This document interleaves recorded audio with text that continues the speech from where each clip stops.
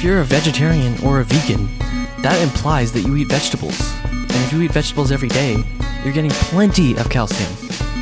So research is starting to show us that a glass of milk might perhaps be one of the worst ways to obtain calcium. We're now starting to realize that a variety of plants being consumed throughout the day gives us just as much, if not more, calcium. You've been had, and what makes matters worse is you're allowing it. A lifetime of nutritional deception has forced us into the fight for our lives. We are the plant-based riot. We're here to tear down that curtain of secrecy created by our very own American food industry. A plant-based diet and a disease-free life are not out of reach. Make the choice.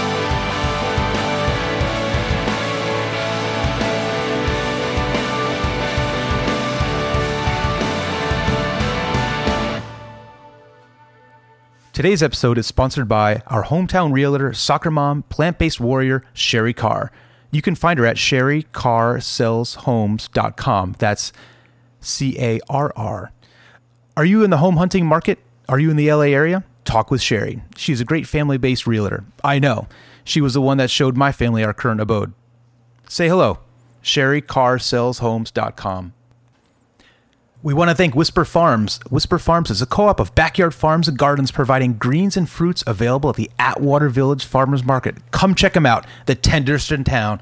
Talk to me, Mike. What are you bringing this weekend to the market? We have purslane.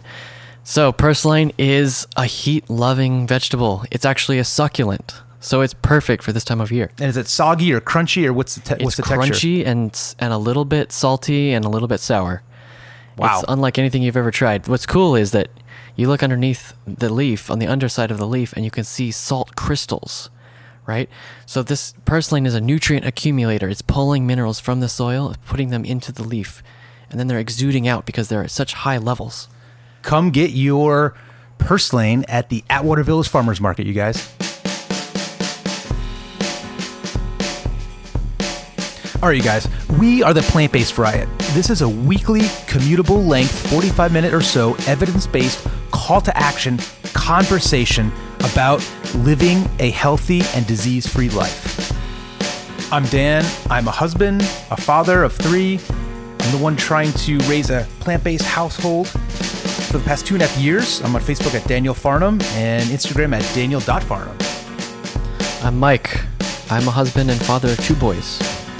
I'm a stay-at-home dad, a plant scientist, and market gardener at the Atwater Village Market. I'm also on Instagram as Whisper Farms LA. I'm Brian. I'm a PhD at the Integrative Physiology Lab at the University of Illinois, Chicago. I'm a metabolic scientist focusing on diabetes. I'm a father of 2.5 kids. And I'm here in Sierra Madre with you 2 wonderful gentlemen recording this podcast. All right, in this show, we are milking it. We're talking calcium and other plant-based vitamins that deliver what your body needs without the unfortunate side effects. All right, so I got one for you guys. What's going to kill you first, milk or cigarettes? That's a pretty good question. If we compared the two, right, we looked at the harmful chemical agents that are in milk, and then we think about the same type of chemical agents that are in cigarettes. Both have negative ramifications on human physiology, right? We kind of don't want to have either of them. But if we look at the time that we're exposed to milk, right? We start drinking milk at age 5. Sure, right? younger. I mean, come on. We start smoking cigarettes at age 18. Well, legally 11? 18. Well, if you sneak into the woods while, summer break and you go have a smoke with your friends. Yeah, but if you start thinking about the time in which we're exposed to the harmful agents in milk, just through mass exposure, we're getting more damage through that substance than cigarettes. So I'm going to say that milk takes the lead on that one. Wow. Yeah. Mike, what do you think? I think that if you compare the effects of milk versus cigarettes, they seem actually similar to me. Okay. For example, If I drink milk, I get chronic sinus congestion. Okay. And if I smoke cigarettes, I get, a hacking lung. So I consider them both to be equally damaging. Okay. What about you? That's funny. We grow up seeing and hearing from our parents that smoking is bad. Smoking causes this. Smoking equals death, right? We see all those labels everywhere. And if you're saying dairy already has a head start by a decade plus, Yeah, and there's no labels saying dairy's going to kill you, right? And then all of a sudden, but wait a second, if we weigh this stuff out, hold on a second here. Maybe there need to be some labels on this. That's all I'm saying. And that's what's so interesting is if you look at cigarettes or you look at alcohol, right? These things that we know have negative impacts on the body, and especially long-term use of these things, right? Lead to cancer, lead to liver damage, lead to kidney damage. The government makes sure that they tell us that on the package, right? You turn over any package, you look at the alcohol, it says this will cause A, B, C, and D.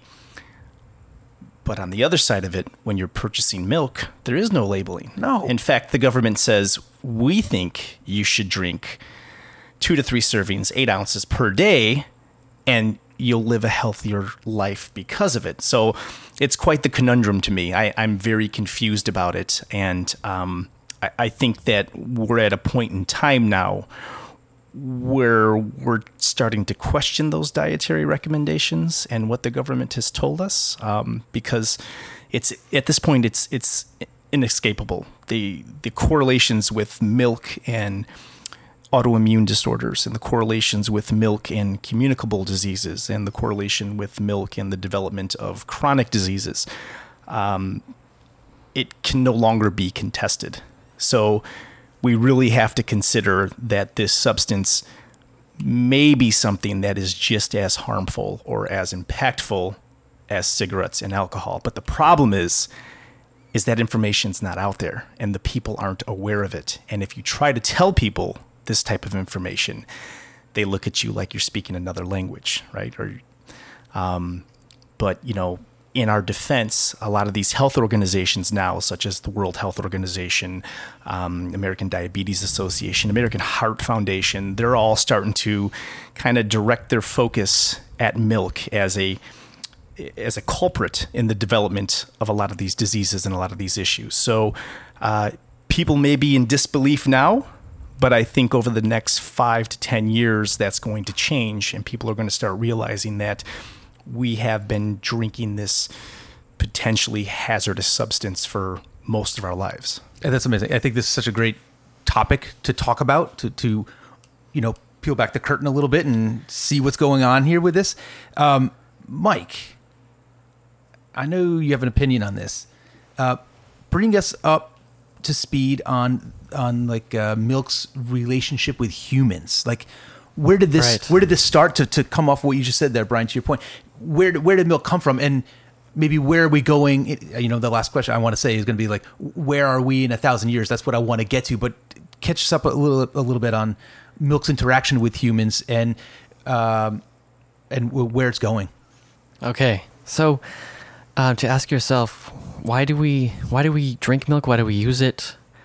Why has it become part of our culture?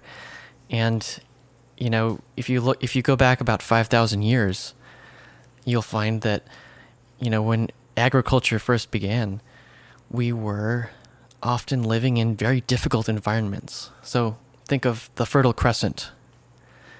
You had these people who were wandering through desert climates, very fragile climates, where there wasn't a consistent amount of rain. So it was difficult to grow crops, difficult to grow vegetables, and if you leave the tropics, see, this is what humans have done. When you leave the tropics and you move north or south, it gradually becomes increasingly more difficult to store food because you don't have crops growing all year long. You have cold season, right? So how are you going to store food? The easiest way to store food is on 4 legs with animals, right? A cow or a goat, it can roam the pasture, it can roam wildlands in search of foods that are not edible for humans, right? And they can convert that into milk that is edible for us. So in a way, in our humble beginnings, having goats living with us was useful, because if you lived in a very harsh environment, a goat could help you to compensate for that difficulty, right? If you fast forward in time to about 1,000 years ago, where you have a lot more modernization, you have some of the beginnings of paved roads, some of the most crudest sewer systems you can think of, and a lot more people now, right? Once we get into the creation of cities and towns, you have people who are living in barns, peasantry, living in barns with their animals, coming in daily contact with their manure, and drinking their milk, sleeping in the very barns where these animals are. And you had essentially the microbes of the cows and the goats mixing with the microbes of humans. And this is actually where the measles virus originated. So, by drinking cow milk, we inadvertently gave ourselves a measles virus, which somehow came about because of living in confined spaces with these animals. And so this caused all kinds of diseases and pestilences for us. We eventually got resistance to it, and we brought it to the New World, right? So about 500 years ago, the Spanish conquistadors made their way into the Americas. They encountered the Aztecs, and they brought with them the measles virus. The Aztecs had no resistance to this because they had not raised any dairy animals, and the only domestic animal that comes to mind is the llama in South America, which they used primarily for wool. And so this was a devastating virus that was hugely damaging. Wow. Okay, so fast forward to today. Right. So today we've got this modern world, and we're raising animals in even more confinement than before. However, humans have removed themselves from that, and we're still drinking the milk remotely, and we're still vaccinating ourselves. So I can say that a better way. We're vaccinating ourselves with the measles virus, and that's the solution for us to continue to raise cattle in confinement from a distance. That right? seems But crazy, right? to me, that's very obscure. And so, like, if you think back from the beginning, why raise dairy animals at all? It's because of a difficult lifestyle and a difficult environment. We're no longer there anymore. We're far away from that. Exactly. So you're saying it was basically out of necessity. There was no other choice. Absolutely. And also there were just certain regions on Earth where that was a necessity, right? If you're in the tropics, absolutely not a necessity. Mm. And just raising, domesticating animals in and of itself was a massive challenge. And so the fact that we were able to do it at all is kind of miraculous.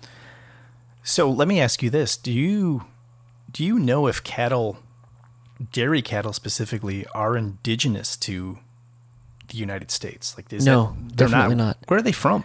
They're native to Europe and Asia. Almost all of the domestic animals are native to Europe and Asia. And so that includes pigs, cows, sheep, goats, horses, and what am I missing? Chickens. Giraffe?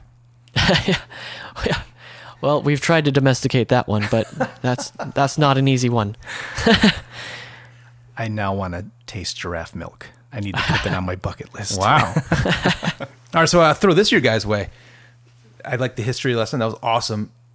Moving forward, where are we and what are we drinking in 1,000 years? Is dairy on that menu? Definitely not. I think that as we start to understand just how nourishing plants are and just how much Tender. more efficient it is to grow plants, that it'll be an easy choice to eat a plant-based diet. And also, from an environmental point of view, it will be a necessity to not drink milk. Got it. And we're not bringing cows with us to Mars, I'm assuming, either. That sounds like too much work for me. I don't want to do that. I don't know who would want to do that. All right, well, to segue into that, I don't know if you guys have something, Brian, but so current system, how is milk made now? Right. Like, is it a big, all this factory milk? What is that about? So the CAFO comes to mind. What is that? So that's what's known as a concentrated animal feeding operation, right? So these are the big big cows out in the outside of town, out in the suburbs, out in the countryside that you see, or out in the desert, whatever it is, right? With thousands of cattle. That's right. So these are places where there's so many cows in one space that nothing will grow there because the soil has been saturated with manure. So there's so much salt and it has become toxic. And these are the places where you find manure lagoons, where their manure is placed in large ponds. And that anaerobic soup is what gives a smell that you can pick up for hundreds of miles. Wow. Yeah. Wow. Okay, so by its very nature, Brian, milk substance is harmful. So I'm still confused. Why is this story being told? Remember in the high school gyms with the posters all over the place? Yeah, Paint a picture. I remember not even high school, but middle school and primary school. Yeah. I remember those, when you were told by your instructor to put everything in your desk, under the desk, right? Get your lunch, line up at the front door, right? She would turn off the lights, or he, primarily she back in the day. And then you would walk in a single file line all the way down the hallway, you would start hearing the ruckus of the gym that was transformed into a makeshift lunchroom. You would go sit down, and on every wall, you would see some sort of milk campaign. You would see your favorite writers, your favorite athletes, television stars, all with the very famous milk mustache. There it is. Right? It was all right before your eyes, your entire childhood.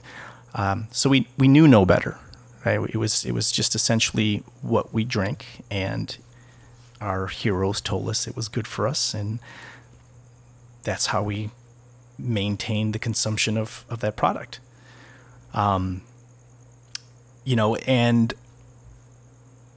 they just had a really good campaign, and it worked, and they spent billions. Right, got milk.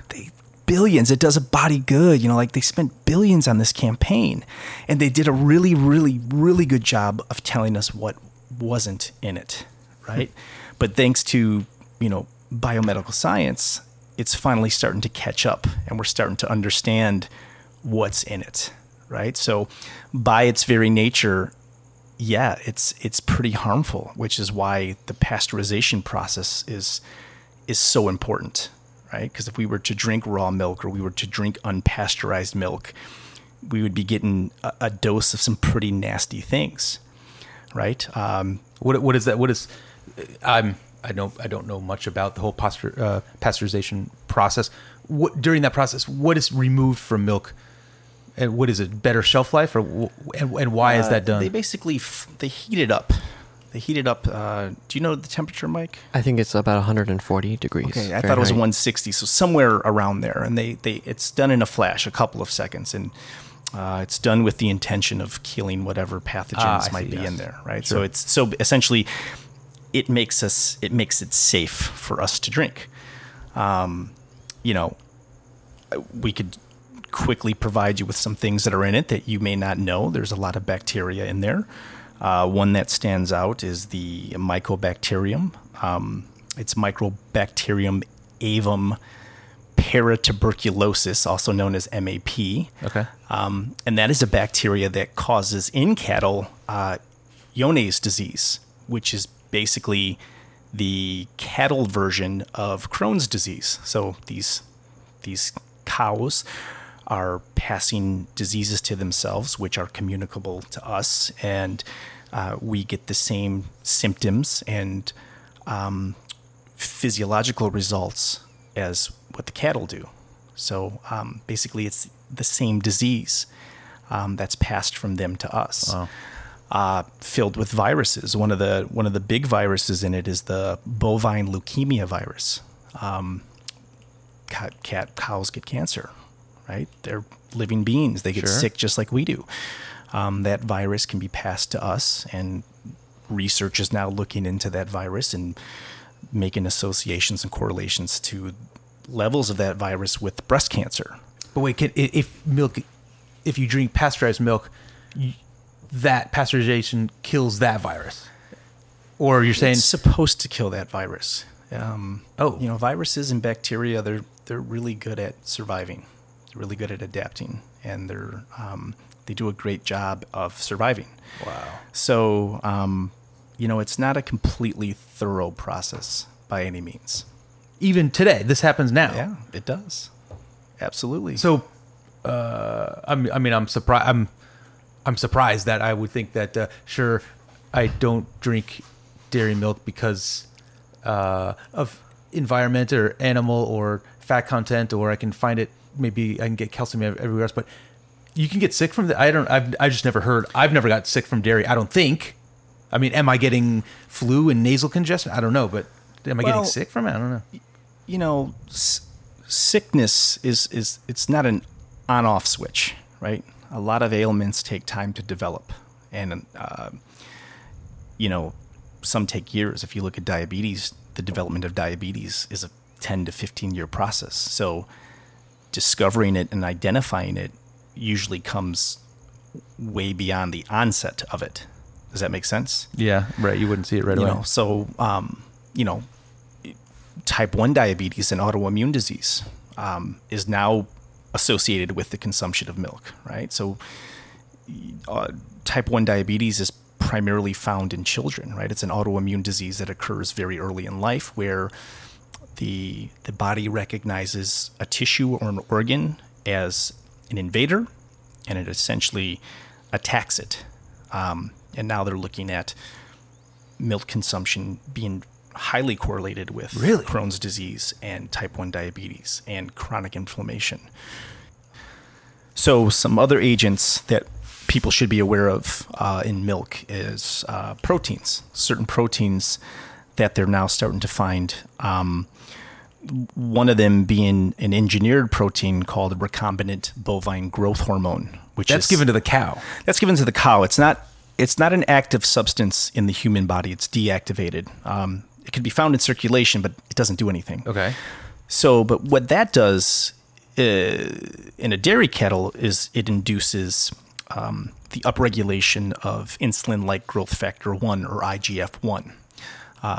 That helps the cow produce more milk, essentially. But that is transmittable in the milk to the human body. So when we consume milk, we're getting this secondary agent that was induced by a primary engineered agent that is increasing the levels of our IGF-1 that we produce on our own. Is that bad to have more of IGF? Yeah, it's a very potent growth signal. It's mitogenic, which is it will tell the cells to grow, tell the cells to divide. Breast tissue. So my man boobs is. They're going down, by the way, but that's why they were partially big, because I drank a ton of milk. Is that? Yes and no, but it's not IGF that is giving you the luscious man boobs that you have. That's why they call it double D, huh? Yeah. The IGF protein is now associated with numerous types of cancer in both men and women. The A1, A2 protein debacle that is now being researched in cattle. Basically, A2 protein is a natural casein, beta casein protein found in milk, and due to the ways that we have raised the animals and bred the animals, that protein has now been mutated, and they call it an A1 protein. And essentially, the mutation occurs on the 67th amino acid residue, where I believe a proline that doesn't belong there is now placed on that residue. And that's associated with type 1 diabetes, ADHD, ADD, chronic inflammation. Do we have to call you Dr. Brian for now on? No, Okay. I'm a working man. Okay. Smart. You're smart. I like this. I'm learning here. E. coli is found in cattle's milk. We have the saturated fat panel that is also found in cattle's milk. Cholesterol. What does that mean? Oh, sorry. Yeah, you're getting the cholesterol, the triacylglycerols, the saturated fat. All of these are associated with obesity, weight gain, cancer, diabetes, metabolic syndrome, hypertension. That list is enough for me to. We could just stop talking right now. I get it. I get the point. Yeah, I know where you're going with this. There's just so much in there that the milk commercials have failed to tell us. And then, the last thing is, back again to your beautiful breasts, is there's a tremendous amount of estrogen and estradiol and testosterone and these very potent sex hormones that are circulating in the cattle, right? They're pregnant, so these levels are elevated, and that's being transmitted into the milk, and those are very potent hormones that get into our body. But pasteurization doesn't deal with the hormone side of it, right? No, it's not. No, not necessarily. Okay. Yeah. Wow. Yes, milking it for sure. Question for you, Mike, or maybe both, everybody here, but this is the part of the show where it'd be kind of fun to dive into what's in my fridge. It's like we open our fridge and talk about what's interesting, what new products we're trying, any new tastes in there.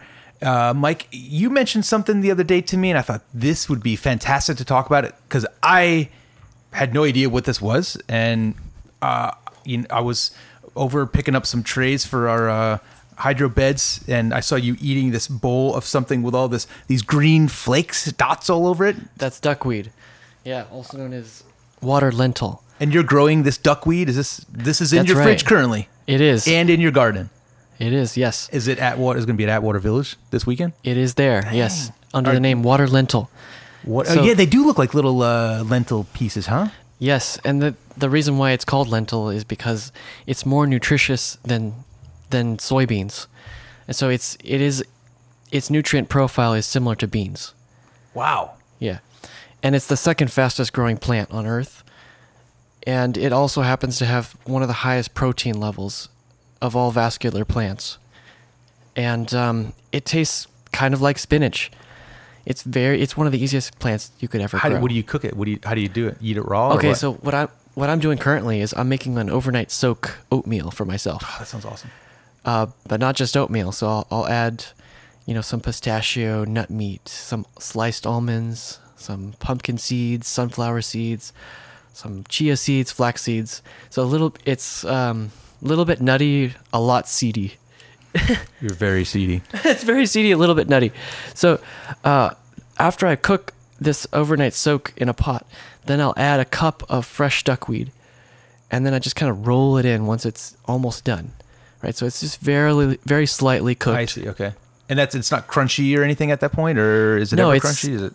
It has a little bit of a bite to it, but it's mostly a smooth, spinachy flavor that I add in there. Wow, this sounds cool. Yeah. So I have a question for you. You said it has one of the highest protein contents for plants. That's right. So why have we not heard of this before, especially now with the protein pandemic and scare that everyone's rushing to the store and buying cases of protein because they believe we're so under protein fed. So Right. what's going on with that? Why have we not heard of this before? Well, one of its common names is duckweed, right? So duckweed. It doesn't sound attractive. Is that part of it? Yeah, that's part of it. The weed part of it kind of makes you think, most people don't associate it with food. Yeah, like I don't want to eat Ducks, weed, right? Ducks, you'll find ducks eating it constantly in the That's wild. why they can fly. That's right. It grows on every continent except Antarctica. And for maybe several decades, humans have tried to eradicate it because it tends to clog up waterways and rivers and lakes wherever it occurs. If it ever enters a body of water, it will never leave. It has microscopic seeds. Whoa. It's the world's smallest flowering plant. Right? So this duckweed, if it goes wild, it can cause problems. Yeah. However, if it's contained within an environment where you can carefully manage nutrient levels and harvest it daily and make sure that it doesn't escape, then it's actually the easiest and one of the most nutritious foods. Wow. Out there. All right. Well, I got to try. I haven't tried this yet. I do actually. I've seen you eat it. I want to try it. Question for you. It's been a few minutes here, and I can't figure out. You said duckweed is the second fastest growing plant. So What's number one? what's number one? Algae, of course. Oh, okay. Yeah, of course. Yeah. All right. Cool. That's great. Brian, anything new that you've come across lately that you've tried or that you're trying or that you're serving your children? Yeah, a couple things, but I'm going to wait for the sponsorship money to come in. There you go. You heard it. I actually divulge Yes, that information. I love it. You will be receiving emails shortly. Yes. And if you want to get on this part of the show, send us some samples, send us some trials, give us some suggestions. We're pretty good at cooking and trying different things, and we eat anything here. So let's basically plant-based eating anything, but let's try it.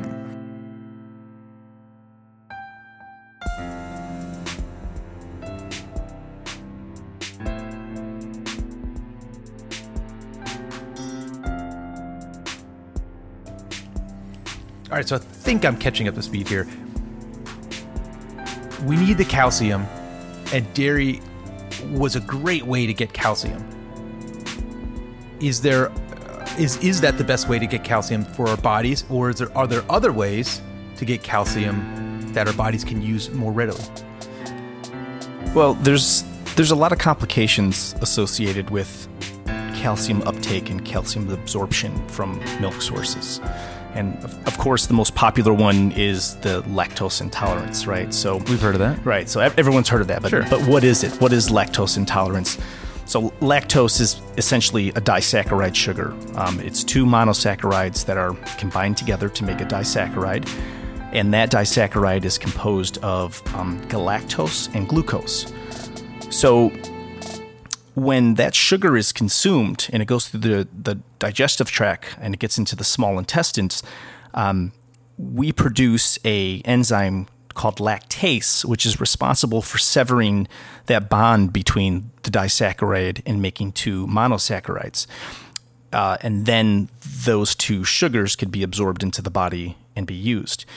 So unfortunately, as we get older in age and we move past the age of milk consumption as children, which is age 5 or 6, that enzyme is heavily downregulated. So that's where these milk intolerances come from, is because that enzyme is basically, we're not producing as much of it.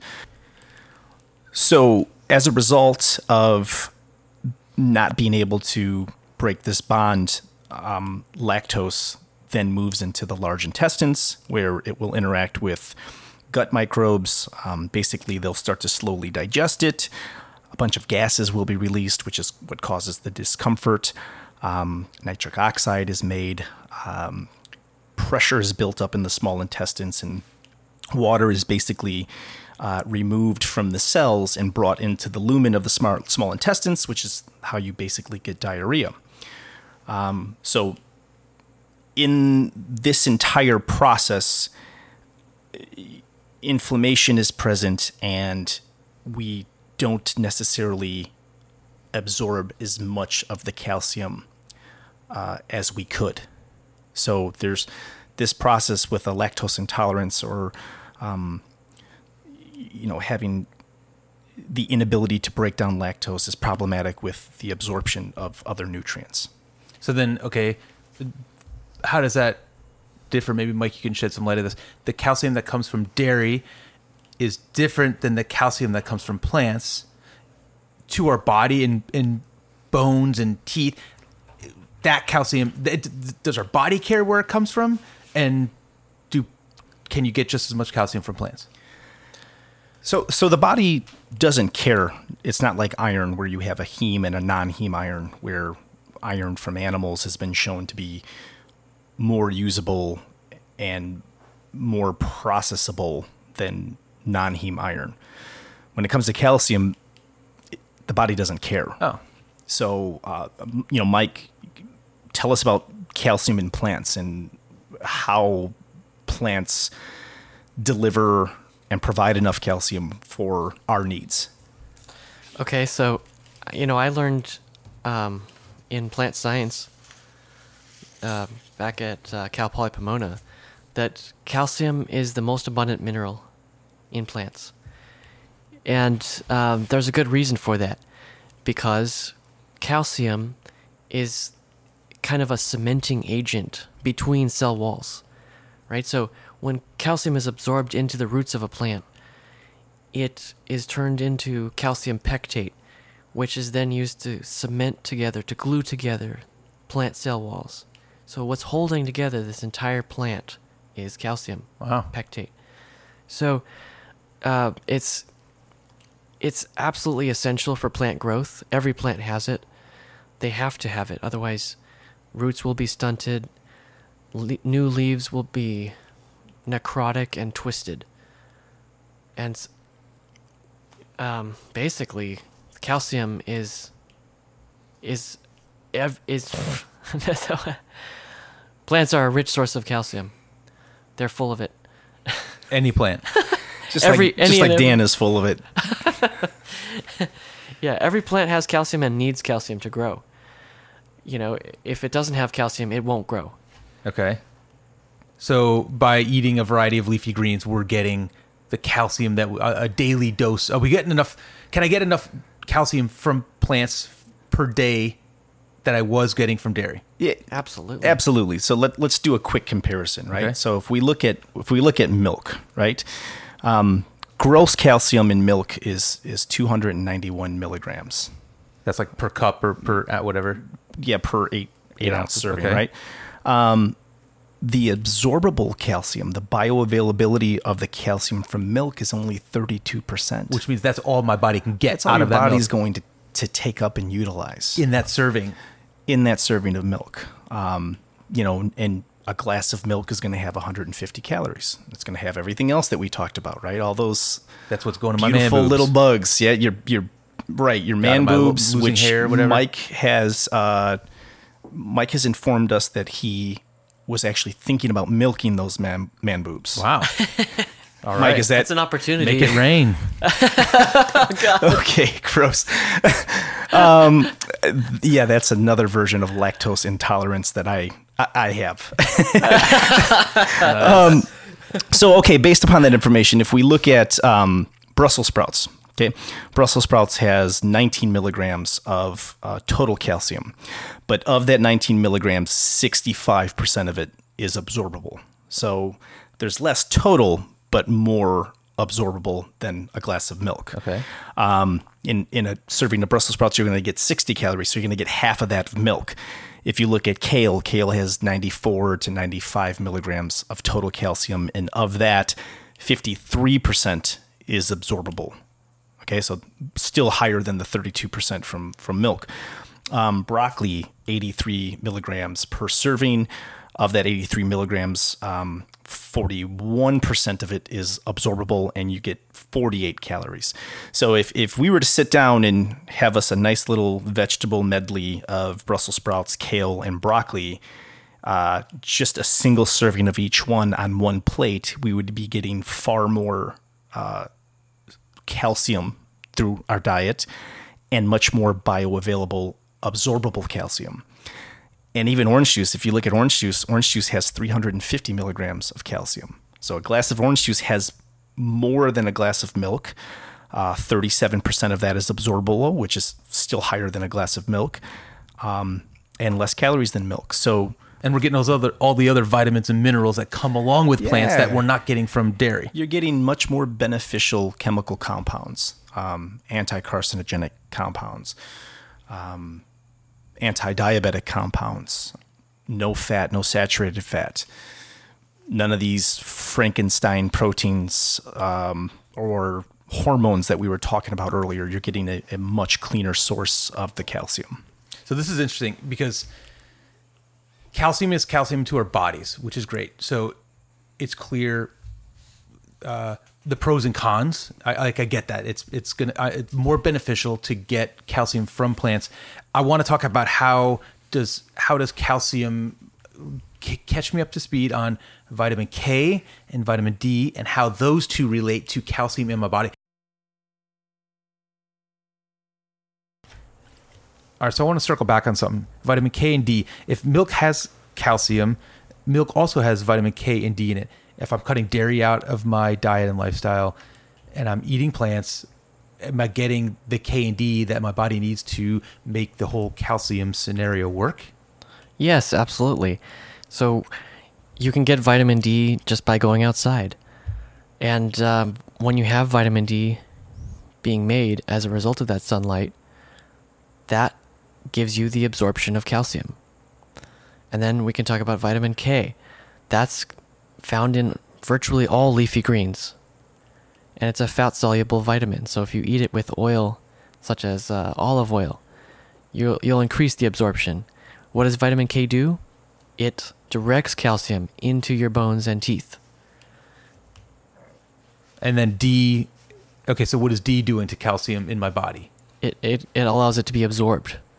Okay, so this is a pie here, right? You need all three.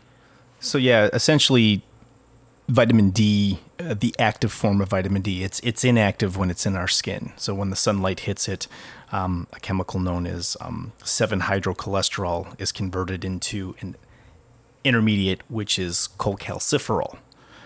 That intermediate will then go to the liver. It'll be converted into another intermediate, which will then go to the kidneys, which will then be converted once again to calcitriol, and that is the active form of vitamin D. Calcitriol will essentially communicate with the genes or the DNA in our introcytes, which are the cells that make up the lumen of the small intestines, and will basically tell them to create more calcium-specific channels to allow more calcium absorption into the bloodstream. Okay, so calcium only works when you have vitamin D and vitamin K working in conjunction. Right, so it needs transporters. So calcium, just like Mike had mentioned earlier about it being the most abundant micronutrient in plants, is also one of the most abundant micronutrients in the human body. So therefore, so many cellular reactions and physiological reactions and neurological communication all depend on calcium. So therefore, it has to be highly, highly, highly regulated when it gets into the bloodstream. We don't want too much of it there. So that's where vitamin K and vitamin D play a role in regulating how it gets in and where it goes.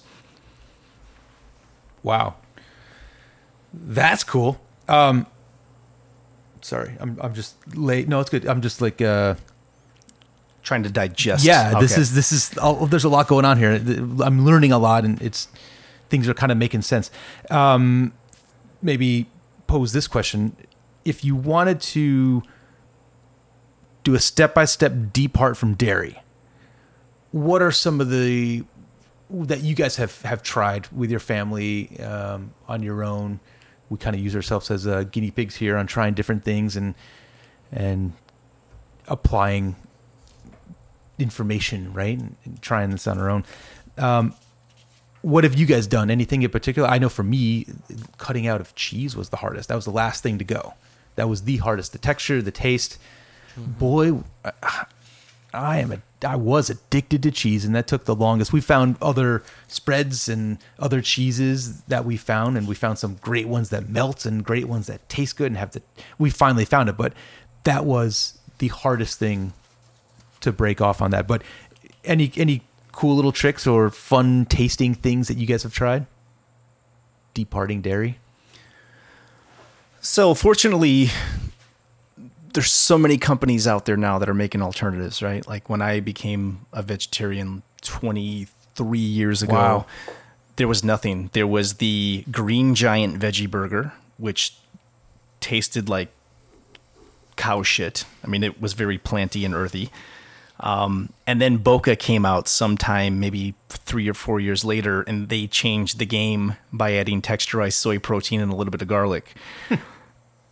But now over the past, 2 decades, there's so much out there to make the transition easier, right? And now the information is out there to help push you along that transition a little quicker, right? I mean, we're giving you information that is so important to your health and your family's health and your children's health. And if you don't do anything with this information, then that's your folly. I think one of the most important things you can do to start weaning yourself off of the dairy products is becoming aware of how much dairy is in our day-to-day foods. Look at your packages, turn things over, see what type of milk proteins are in there, if lactose is in there, if dairy is being used. Because one of the reasons people are becoming sick by this product is because it's in everything. So your exposure to it is constant, right? Whether it's the cheese on your Doritos, don't sue me, Doritos. Whether it's the cheese on your pizza, the Parmesan cheese on your spaghetti, the yogurt you had in the morning, the smoothie that you had with milk. When you're taking it in chronically, that's where problems are starting to develop. Wow. And Farmer Mike, we were talking about this a few weeks ago, prepping some veggies for the farmer's market. What did you say? Wean and go green by adding a variety of leafy greens to your lifestyle. What are some of the things that you think could be added that would make things help in that transition, or just give us some ideas? I'm at the grocery store. Yeah, go eat a variety of greens. Okay, I'm here. I'm standing there. I'm like, what is all this stuff? I'm not even at the farmer's market. If I can go to the farmer's market, you can just tell me. But if I go to the store at whatever time and I don't want to be at the grocery store, right? And what do I grab? Like, what's something cool that I should try? Definitely go for watercress if you can find it. I have it. I grow it. Another Shameless one, plug. Another one is collard greens. How do you prepare that? It's excellent if you saute it in garlic and olive oil. That'll give you an immense amount of calcium plus vitamin K. Also, if you have a cup of almonds, put some sliced almonds on your salad. Okay. If you have some sliced citrus fruits, like oranges, or squeeze some lemon or lime juice into your water. That's an easy way to get calcium. But to be honest with you, even something as simple as leaf lettuce and spinach in your salad is a great way to get calcium. And nut beverages, right? I mean, that's another taste and texture, and cashew and almond and soy. Yeah. There's a bunch of these things going on. A lot of these milk alternatives, soy milk contains just as much protein as cattle milk. A lot of, vitamin B12s, your fat-soluble vitamins, lower in calories, lower in saturated fat, your almond milk, your coconut milk. You have to be aware and intelligent about which type you buy. When you buy the vanilla flavored with all the sugar and all this, right? with all the sugar, you're... That is the same amount of sugar then. You're not doing yourself justice, but it's potential, it's a lesser evil than the real milk, and there's just a variety out there. And if, you're looking for a fattier milk, so it has that same mouthfeel in your mouth, go with the cashew milk. It has much more fat. It's much thicker than, the viscosity of it is much thicker than what you would get with soy milk and almond milk, which is really runny and, watery. But yeah, there's options out there now, and that's what's so great about this. And the more options that are out there, and the more the people that catch on to this movement, there'll be even more options in the future. So rounding out our take-home seed packet here for you guys at home, to a little call to action here. Brian, I know you have a history of mixed martial arts, and you are into the... you spend a large portion of your day at the gym and working out. Yep.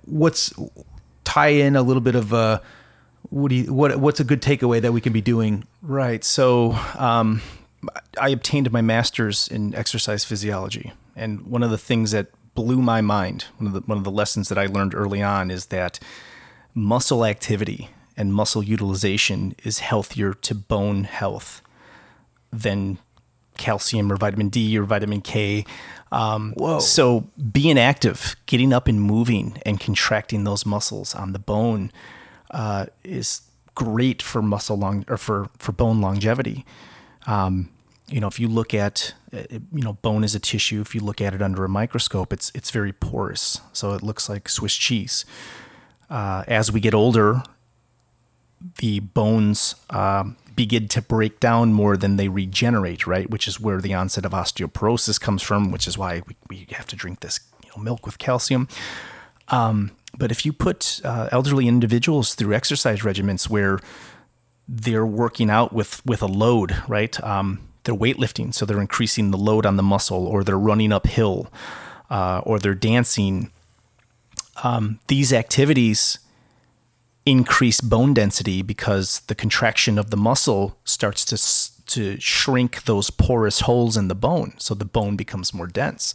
So what I would say is milk is not as important as muscle activation and muscle contraction against the bone, and getting up and working out and exercising and moving. Get up off your ass and start moving. Off your ass and start moving. Damn. Exactly. That's awesome. Mike, we got a couple gardens up and running, and I'm always trying to figure out, wow, this is complicated, or is it easy, or is it fun? Like, there's a lot of different things. If I was to start this process at home, what's the first step that I need? How can I overcome my hurdle of like getting up and moving and doing something about it? And ultimately I want to garden in my house, but I don't know what to do. But what's the gateway there to kind of like, what could I be doing that, what's an easy thing for me to be doing to get the ball rolling? Well, before I started gardening, I started composting. Okay, and that just means you're not throwing stuff down the drain or away, or that's right, orange peels or what? I started looking at everything that I was buying and where it was going, and I started to become dissatisfied with the idea of throwing things away, especially organic things. And so I felt like, well, walking out into my garden, I have some pretty harsh sandy soil in my garden, and I felt like, how can I nourish this? How can I bring life into this? You can't really grow a healthy garden unless the soil is healthy. And the easiest way to get healthy soil is to start composting. Wow. I do want to do, I want to make I do need to do this actually. So I need to find a way to make some sort of a compost bin, or what the best way of doing compost is. I know you're big into the fruit trees, and you don't really do the compost bin outside where you're churning and all this stuff. You're putting it right out there so the plants can use it. But that's a certain avenue for using this stuff. But I just, in the back of my mind, I'm like, oh, I need a nice fancy little compost bin someday. But I don't know, that's on my list. Maybe we can hit that up at some point. You guys, we've come to the end of the calcium conversation here. Do you guys have anything you want to add, or is there anything that we overlooked, or was there a fun, memorable takeaway that you want to reiterate on? I just want to offer that you really need to empower yourselves with these issues. You need to educate yourself. You need to read. You need to understand that your interpretation of these companies' products is more important than their message they're trying to deliver to you. So if I ask one thing of all the listeners, it's please start being aware, and please start looking at what you're eating and peek behind that curtain. Throughout my education, throughout all my clinical experiences, I can't even begin to tell you the type of people that we saw coming in with severe diabetes and the complications that they are living with the rest of their lives because of food and inactivity, and because they're drinking Coke instead of water, or they're Coke, don't sue me, or they're eating fast food instead of fresh plants and a variety of plants. So, wow. Fantastic. Yeah, for me, I feel like one of the easiest ways you can benefit your health is to grow leafy vegetables. They're some of the fastest growing vegetables that you can ever grow. And they're going to give you plenty of calcium, vitamin K, and getting outside to harvest those vegetables is going to give you the vitamin D that you need. So for me, I think that the most efficient way a person can benefit their health, especially on a small scale, is to grow any kind of leafy vegetable they can and start eating it as much as you can. I love it. So it's conquistadors, composting, getting off your ass and working out. We hit it all, right? I mean, this is calcium. This is a plant-based riot. You guys, you are making the choice to live longer. My question is, what are you going to do with all that extra time? Think about it. Think about that. You guys, this has been fun. We should tune in again soon. Tune in to the next episode for more Garden Gab. Is that really a thing? Are we actually saying that? That sounds so lame. Garden Gab? I don't know. I love it. That's what it says. Well, very tongue-in-cheek. Eat well, plant eaters. Do so. Be well. Love of God. And don't be scared to show up at whatever.